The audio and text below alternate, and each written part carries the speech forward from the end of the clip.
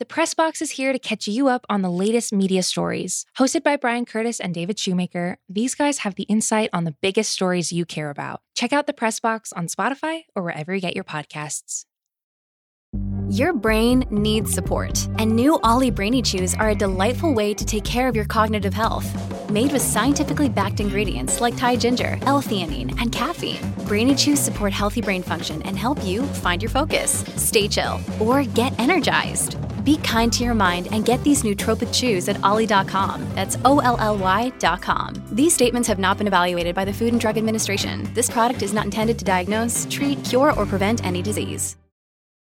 Today, I want to talk about the meaning of life. I'm kidding. Well, I'm kind of kidding. So in 1938, some researchers from Harvard University enrolled about 270 undergrad dudes and kept in touch with them for the next 80 years. 80 years. The goal of this study was to learn the secret of a good life. And they measured just about everything you could possibly imagine. IQ, handwriting style, blood, earnings, testicles. Yep. The limitations of the study are pretty obvious. These are all white men who went to Harvard. Nonetheless, in 2017, 80 years into the life of this study, Harvard summarized its findings.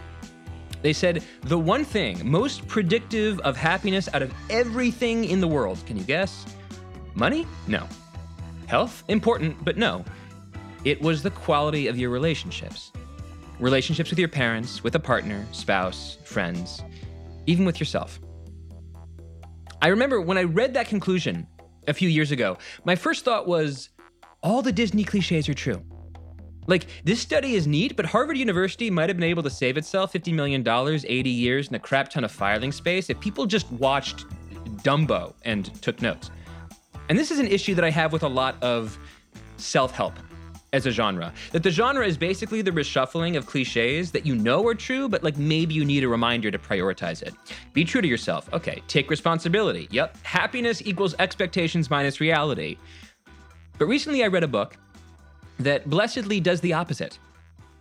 It takes a cliche, no regrets, we've all heard that one a million times, no regrets, and blows it up. The book is The Power of Regret by Dan Pink. And I recently interviewed him live at the Washington, D.C. Synagogue Sixth and I in front of a live audience, which was a huge thrill. And that is the interview you're going to hear today. Dan's book is very simple, and yet also, I think, pretty profound. It's about why people around the world, and Americans in particular, have developed an unhealthy relationship with regret. We tell people, don't live in the past. Don't linger on your mistakes. When living in the past, briefly, and lingering on your mistakes, just enough, is what learning is about. It's what growth is about. And there's something a half step deeper. If you ask enough people what they regret, and you piece together all of their answers, a friendship lost, a risk not taken, a bad habit left unfixed, what you get is a kind of photo-negative image of that 80-year Harvard study. Ask enough people what they regret, and they will tell you the meaning of life. I'm Derek Thompson. This is Plain English.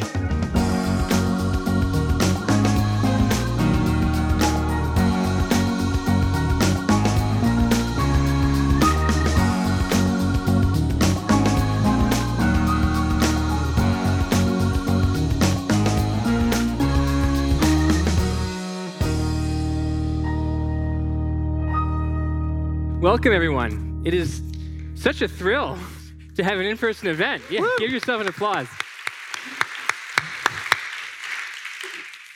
So at the beginning of the pandemic, I made it a point in my life to meditate every single day. And my mind was like a dog on a leash. It would scurry, scurry, scurry, and then I would hear someone intone in my head, bring it back to the breath, bring it back to the breath. They kept telling me, don't think about the future. Don't think about the past. No anxiety, no regret. Be here now.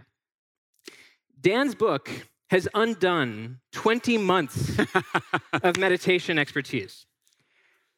Dan, tell me why you Well, first, you're welcome. Yeah. You say that no regrets is life-thwarting nonsense. Why?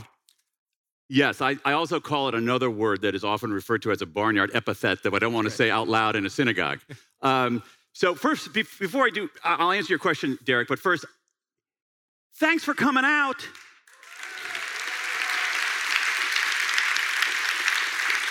Holy moly, this is true. This is one of the first in-person book events in Washington, D.C.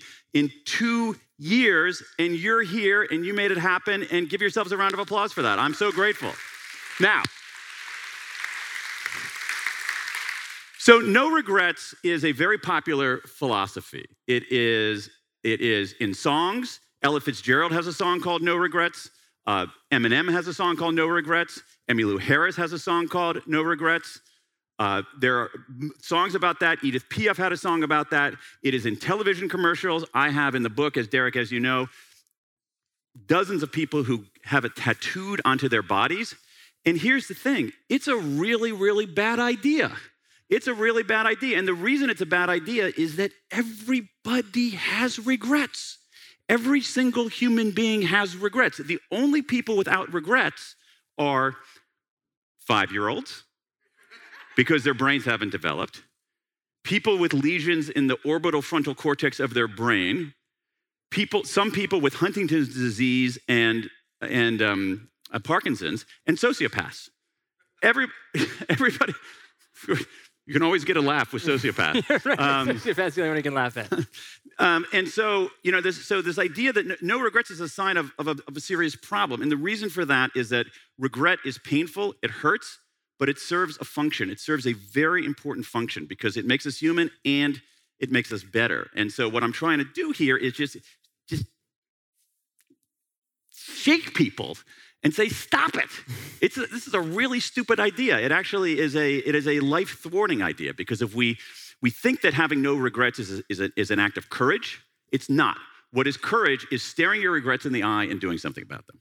Before we jump into the book, How did you come up with the idea of writing a book to try to explode the ubiquitous notion that we should not regret? Well, part of it, Derek, as you know, because Derek just covers a whole swath of science and economics and other kinds of things. And one of the things Derek does very well is translate a lot of the academic research into popular understanding. And one of the things you understand about academic researchers is that old line that all research is me search. And here's the thing. I had this, I'll give you if there was a catalytic moment, it was when our elder daughter, my wife Jessica is here, give her a round of applause. Our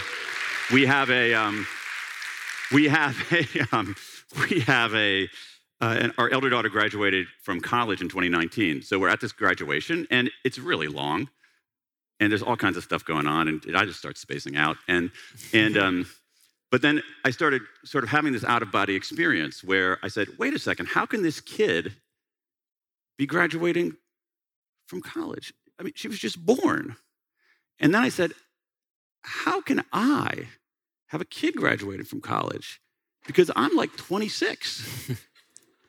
And as I started thinking about that, I started looking back on my own college experience, and I said, God dang, I wish I'd taken more risks. I wish I had been kinder to people. And I came back and started talking to people about that.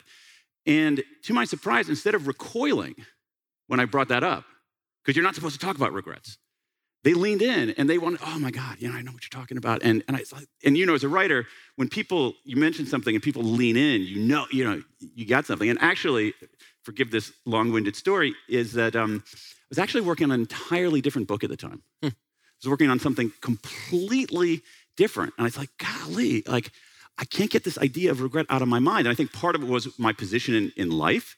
That is, I don't know if I would have written this book in my 30s. In my 50s, it felt kind of inevitable because suddenly there's mileage behind me. But hopefully there's mileage ahead. And I'm like, okay, I got to learn from what happened there to apply over here. And so I surreptitiously started doing research on this topic of regret, looking at the academic research. And about a month later, I sent my editor, my beloved editor, Jake, an email. Hey, Jake, good news and bad news. That book that you think I've been working on for the last 2 months, I haven't done a thing. The good news is that I have a better idea. See 25-page proposal attached. And so that's how I decided to do that. On a writer's note, I totally agree that if you have an idea that other people want to commiserate with you about, that they want to lean in and complain with you about that idea, you're like, if they like the idea, if they say, that's interesting, B minus. If they say, I want to complain about this for another hour, then you have an idea for a 250-page book. So absolutely. Mazel tov on recognizing that. The book is built around a world regret survey. Yes. Just a fascinating map of 17,000 people around the world and the regrets they were willing to share with you online. Tell me a little bit about this project and how it evolved to become, in my opinion, really like the quantitative spine of the book. Yeah, so I did a couple of things in this book. One of them was something I called the American Regret Project, which was a quantitative survey. And the thing about that, which is so interesting, is that in contrast to when I first started out doing this, it's possible for someone like me on his own to do pretty sophisticated survey research for a very low cost as a sort of mostly a one-man band. And I was able to do the largest survey, a very, very good public opinion survey of American attitudes about regret that's ever been conducted. And we found, as Jackie was saying, it's like, if you ask people the question of, so you ask people, do you have regrets? They say no. If you ask people the question, how often do you look back on your life and wish you had done something differently? And you don't say the R word. You get 1% of Americans saying never. You got 83% saying they do it at least occasionally. So I did that. That was kind of interesting. I really think the game changer for me, at least just conceptually, was I decided to say, invite people. I need material, all right? And I said, okay, what I'm gonna do is I'm gonna put up a website and flack it a little bit and encourage people to contribute their regrets. And if I get a few hundred regrets, that'll give me some really interesting materials and stories for this book. With literally for like 2 or 3 tweets, suddenly we had 15,000 from all over the world. We now have in the database, as Derek said, over 17,000 regrets from people in 105 countries. And that proved to be fascinating because I would come into my office every day, fire up the Qualtrics database, and read through these regrets. And it was endlessly interesting and kind of amazing what people were willing to share from all over the place. And also then, over time, I started seeing patterns.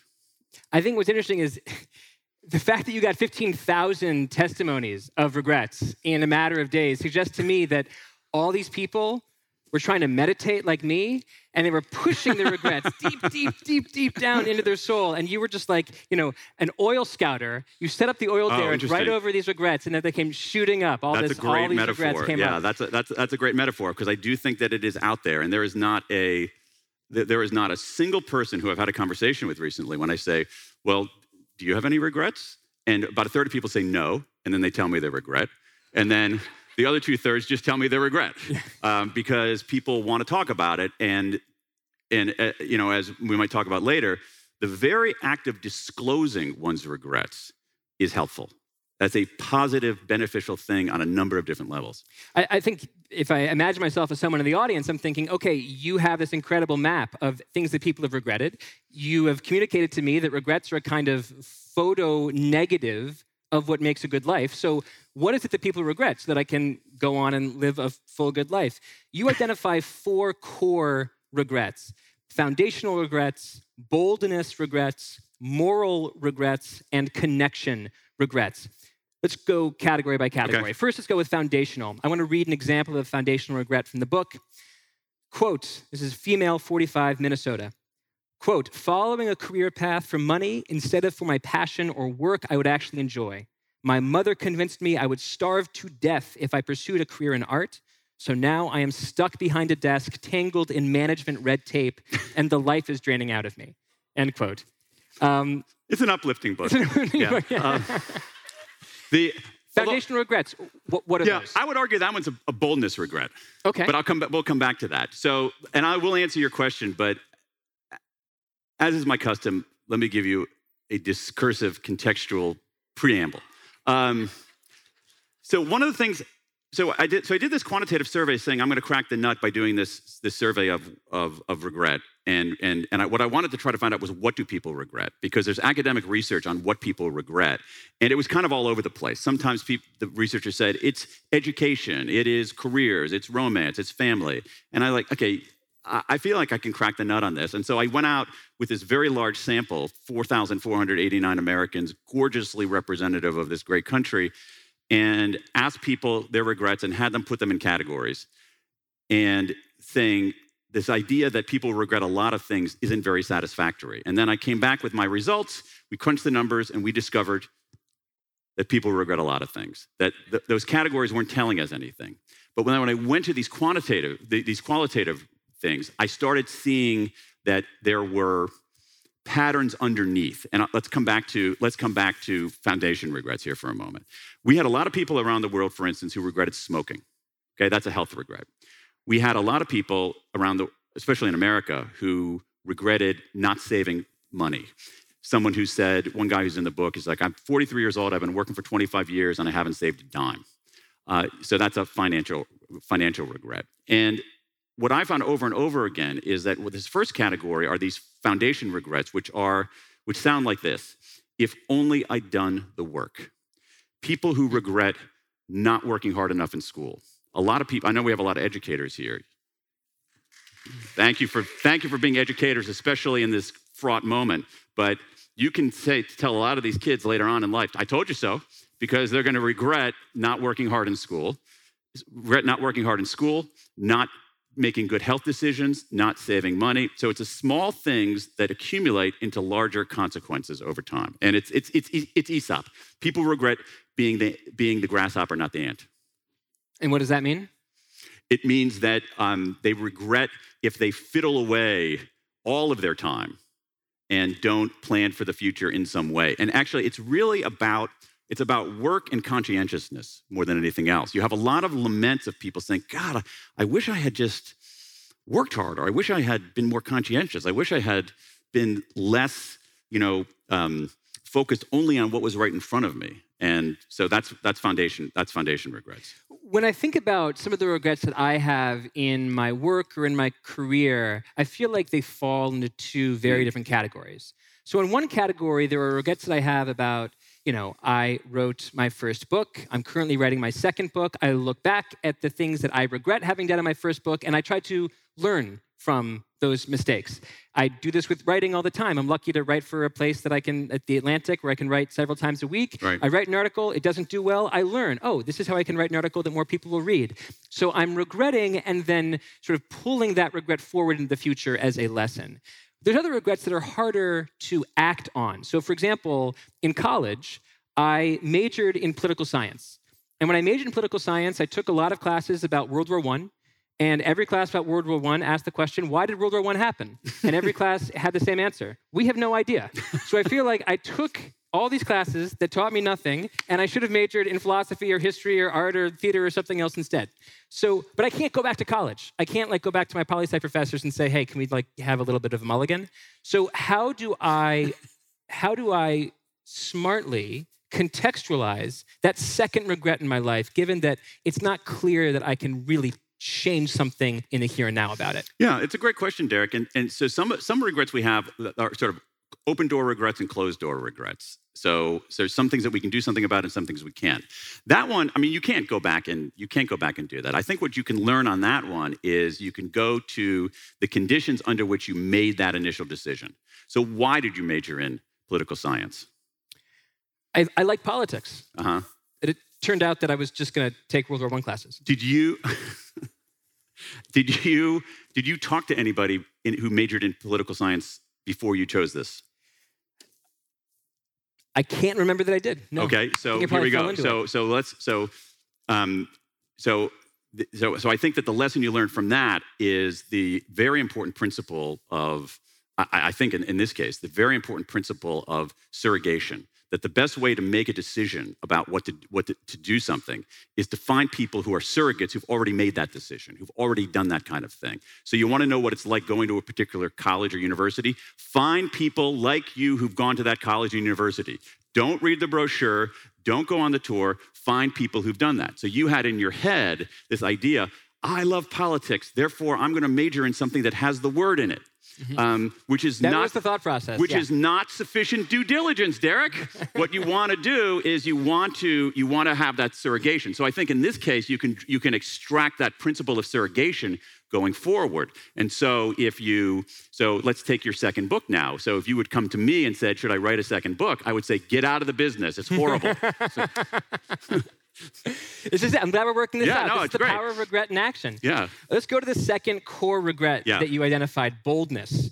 What are boldness regrets? Boldness regrets are really interesting, and they surprise me a little bit. And I think they're a good example of how these four core regrets cut across domains. So let me tell you what I mean by that. So we've got in the database. Let's go back to college. Did you study abroad in college? That's another regret. I did not study abroad in college. Okay, so we have so many Americans who went to college and didn't study abroad who regret it. It is. I was shocked at how often I saw that regret come up over and over and over again. And truly, I know we have always entrepreneurs at 6 and I. This is my free business idea of the day. Start a travel agency targeting serving Americans who didn't study abroad, who regret it, and now have money in their pocket and can do some kind of study abroad thing as an adult. I'm telling you, it's a huge business. So we have that. We have that regret, didn't study abroad. That's an education regret. Then we have a lot of regrets from people around the world. Like the woman you're talking about. I stayed in this lackluster job. What I really wanted to do was start a business. I stayed in this sort of dead-end position, but what I really wanted to do was go out on my own and be more entrepreneurial. That's a career regret. Then we have literally, this is poignant in a way, hundreds of regrets around the world with almost the exact same sentence structure, which was, X years ago, I met a man/woman whom I really liked. I wanted to ask him, her out, but I was too chicken, and I've regretted it ever since. I'm not talking about one or two of these. I'm talking hundreds of these around the world. There's one woman, a 60-year-old woman, I think from Pennsylvania, who regretted not marrying Joe Schmidt. All right, so that's a romance regret. But all those regrets are the same. That's a regret if only I'd taken the chance. You're at a juncture. You can play it safe or you can take the chance. And over again, people regret playing it safe. And even people, I had these people like writing these longish things, even people who took the chance and it didn't work out, most of them are okay on that. It's the people who didn't take the chance, who weren't bold, that really gnaws at them and sticks with them over and over again. And category number 3 is moral regrets. What are moral regrets? Moral regrets are, you're at a juncture. We're always at a juncture with regrets because it's a decision point. You can do the right thing or you can do the wrong thing. You do the wrong thing, like the woman who Jackie mentioned, and people regret it big time. And it's a small category, but it's a painful category. So we have, again, the educators might find this interesting, literally hundreds of regrets from around the world of people who regret having bullied kids while they were in school. I was really blown away by that. Enormous regrets about infidelity. Like, I'm just looking up at the 10 Commandments there. We got the number 7, lo tinaf. You know, we got a lot about number 7 on adultery. And to me, I thought those moral regrets were actually somewhat heartening in the sense that you have people who do something wrong, and instead of blithely casting it off, they can't. It sticks with them. It bugs them. Is there any way that you found people felt that certain kinds of regrets gnawed at them more than other types of regrets? Like, for me personally, and I'm not representative of 17,000 people, I'm only myself, but the regret that gnaws at me the most is when I wrong a friend. That's the thing I can't stop thinking about. There's a line from, I think it's from Brothers Karamazov, and it's from some translation, and I'm already paraphrasing it, so don't go looking through the book for this exact line. But the father says, I wronged that man, and I've never been able to forgive him. That regret from wronging someone you love is so powerful that sometimes your subconscious flips it and forces you to hate the person that you wronged. It's just such a powerful thing to live with the regret of having wronged someone that you love. And just listening to you talk about moral regrets made me wonder. What do I do? What'd you do? What did I do? Yeah, what'd you do? Yeah. Like, wow, what did you do? Nothing nearly as bad as Papa Karamazov, I promise you. But it makes me wonder whether moral regrets or any other types of regrets had like a larger signal attached to them. It's an interesting question. I'm not sure. I do know that it's the smallest category, but in some ways for people, you can sort of sense a little bit of that anguish in the way that people write about them and in the way that they talk about them. The other thing that's interesting about moral regrets is people's willingness to talk about them as a form of expiation in a way. Mm-hmm.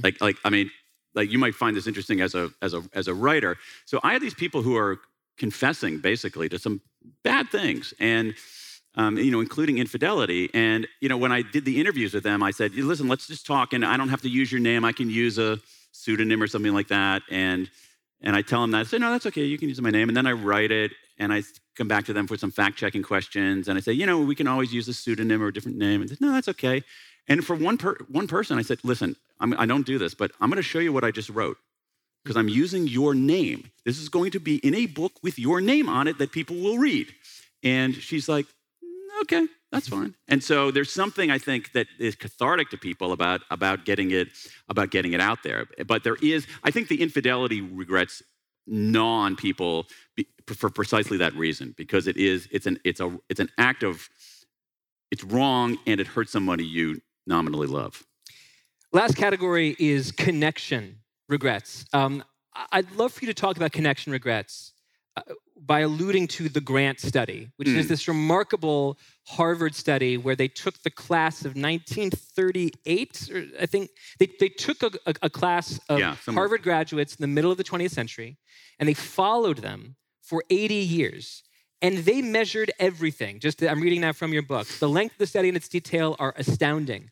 Researchers measured the men's IQ, analyzed their handwriting, examined their brows and testicles. They drew blood, took electroencephalograms, a word I learned from your book, thank you, and calculated their lifetime earnings.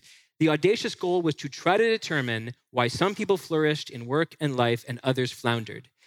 Braid together the lessons of the Grant study with your conclusions from connection regrets. The biggest category were these things that I call that we call connection regrets, and those were all about relationships. And essentially, the pattern was always the same. You have a relationship, or should have had a relationship, and it comes apart. And the way that these relationships come apart in 19 cases out of 20 is so profoundly undramatic. It's a drift, not a rift. And what happens is that somebody doesn't want to reach out. Somebody wants to reach out, and they say, it's going to be awkward if I reach out, and the other side isn't going to care.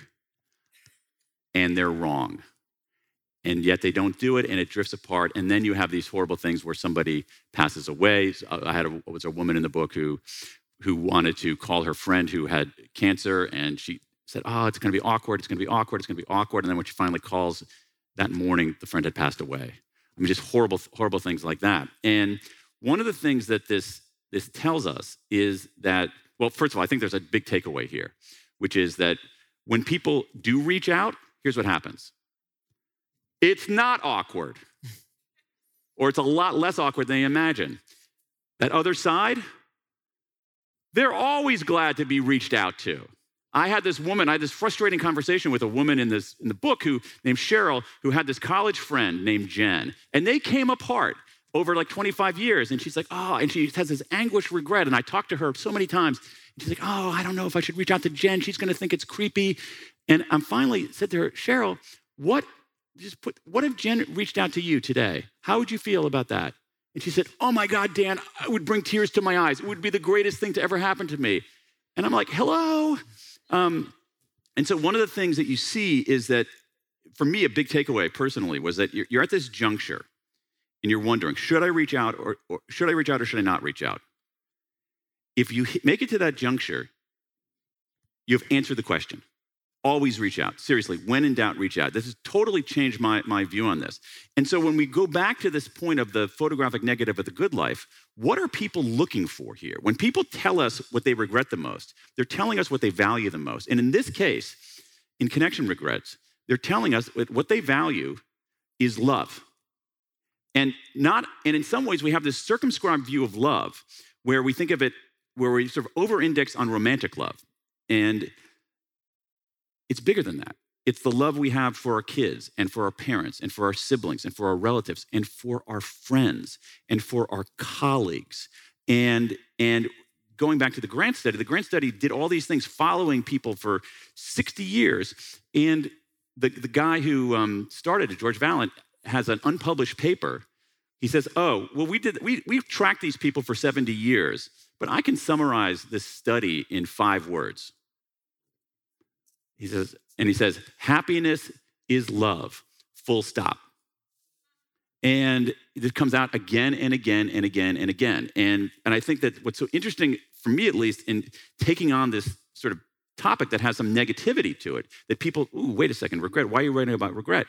Is that what you have with these 17,000 people is this chorus of voices telling us what matters to them the most.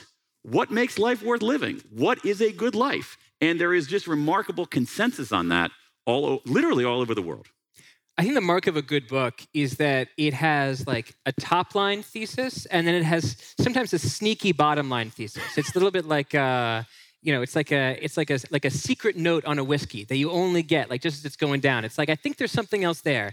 And this book has that. And that second thesis is that we, Americans certainly, but probably all over the world, are just very bad at sitting with negative emotions. We are really, really bad at allowing a negative emotion to occur, to appear in our consciousness, and to sit with it. We banish it. In fact, we say, no regrets, as if it's an order, right? Go away.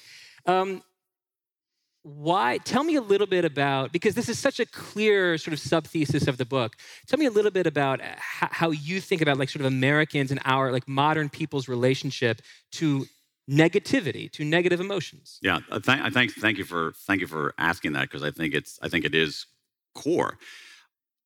And I do think it's peculiarly American in many ways. I think that's a very good point.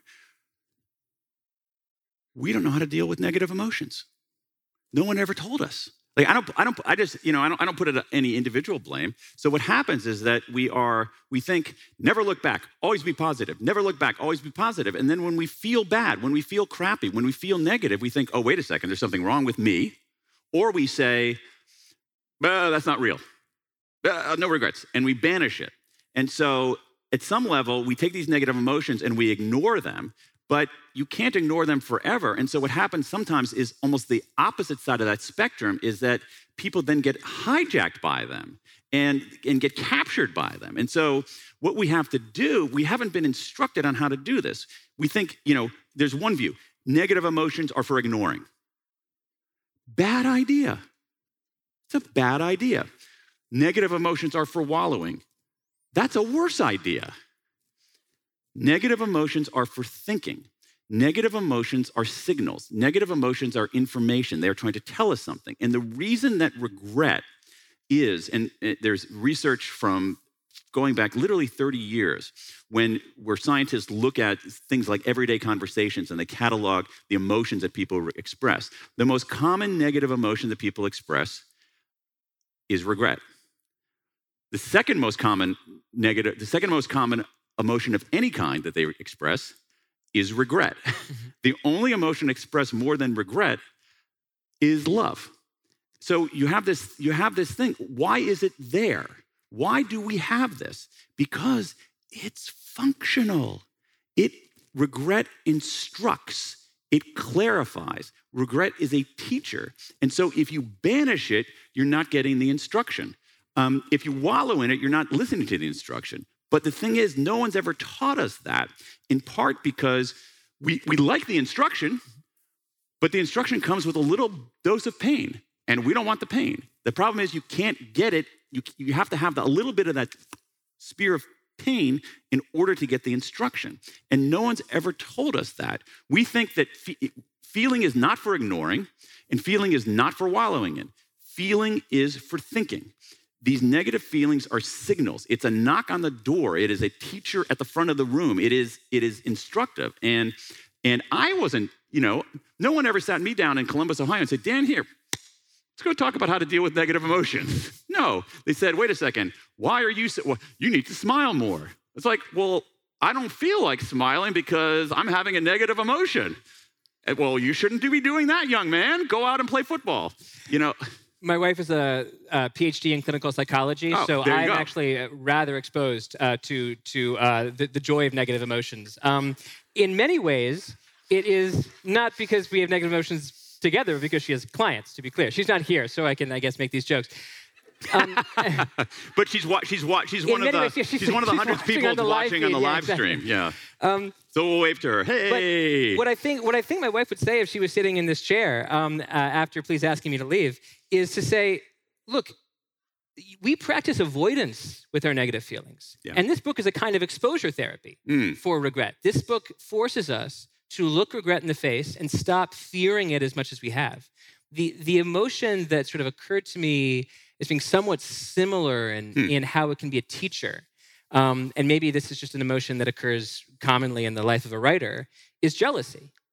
Jealousy is a really good teacher. How could jealousy possibly be a dishonest emotion? Right. No one wants to feel jealousy. Right. So if jealousy is arising, it's probably telling you something. Now, it can lie, right? Jealousy can lie, but it's telling you that there's something that you want.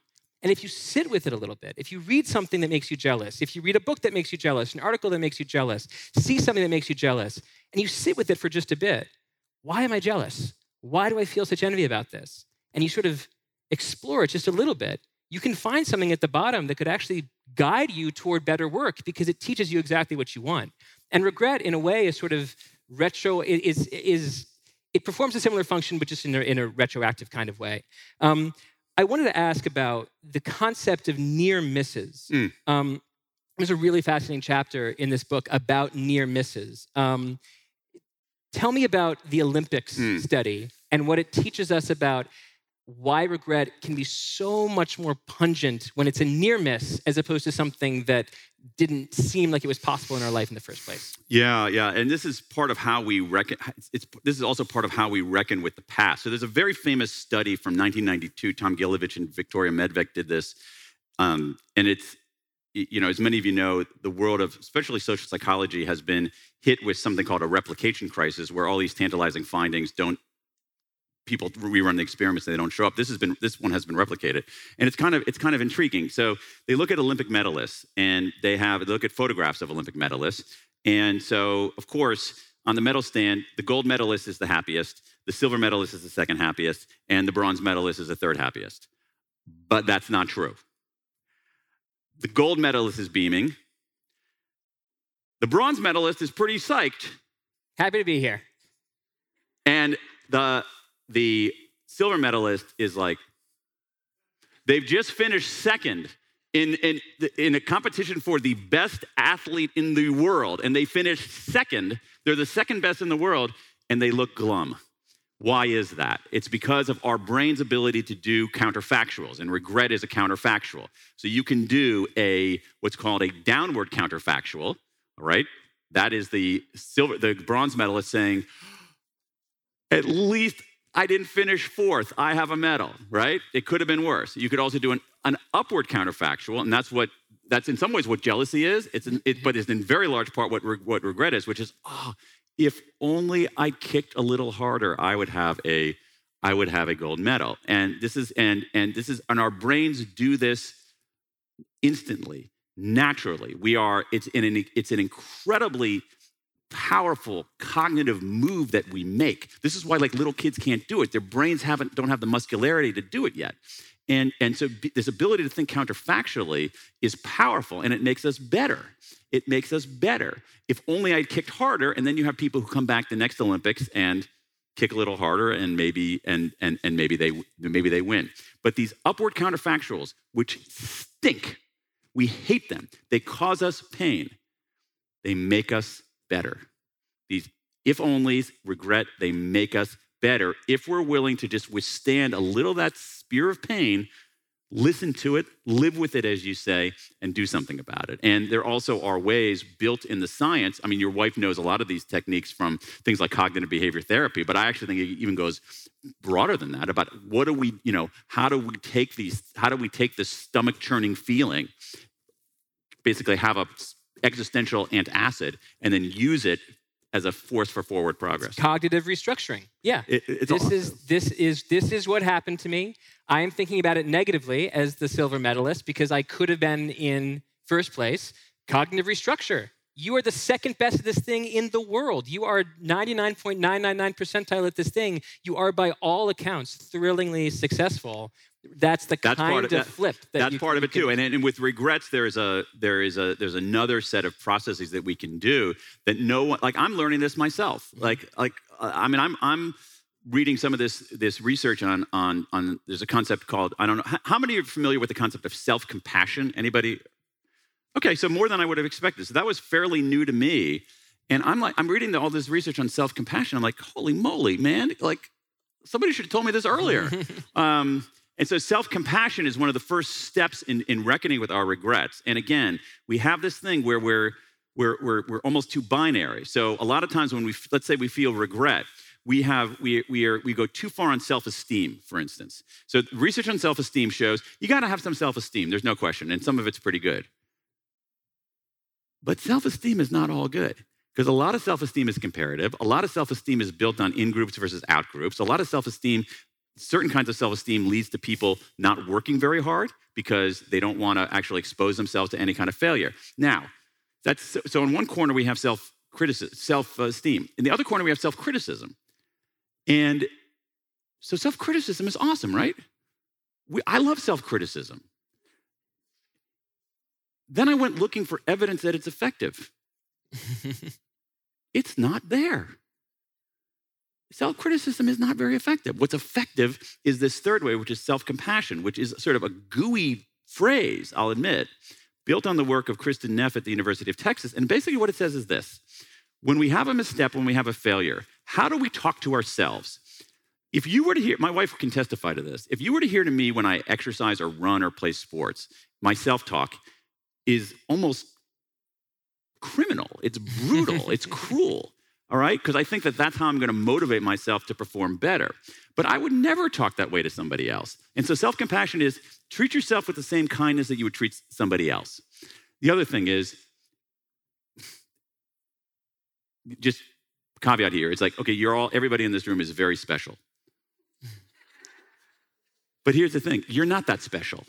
Because if I have a regret about being unkind, which I do, which I felt really terrible about, believe me, I'm not the only one with that regret. There are plenty of people with that regret. So your regrets are part of this condition. And also, do your regrets fully define you? No, they don't. It's a moment in your life. And so the initial stage is to treat yourself with that self-compassion. And it's liberating. And what the research shows on self-compassion is that in contrast to sort of our popular notions, it doesn't lead to complacency.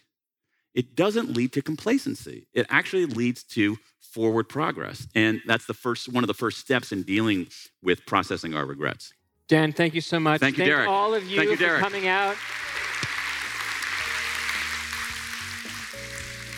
Plain English with Derek Thompson is produced by Devin Manzi. If you like what you hear, please follow, rate, and review us. New episode drops on Tuesday. Have a great weekend.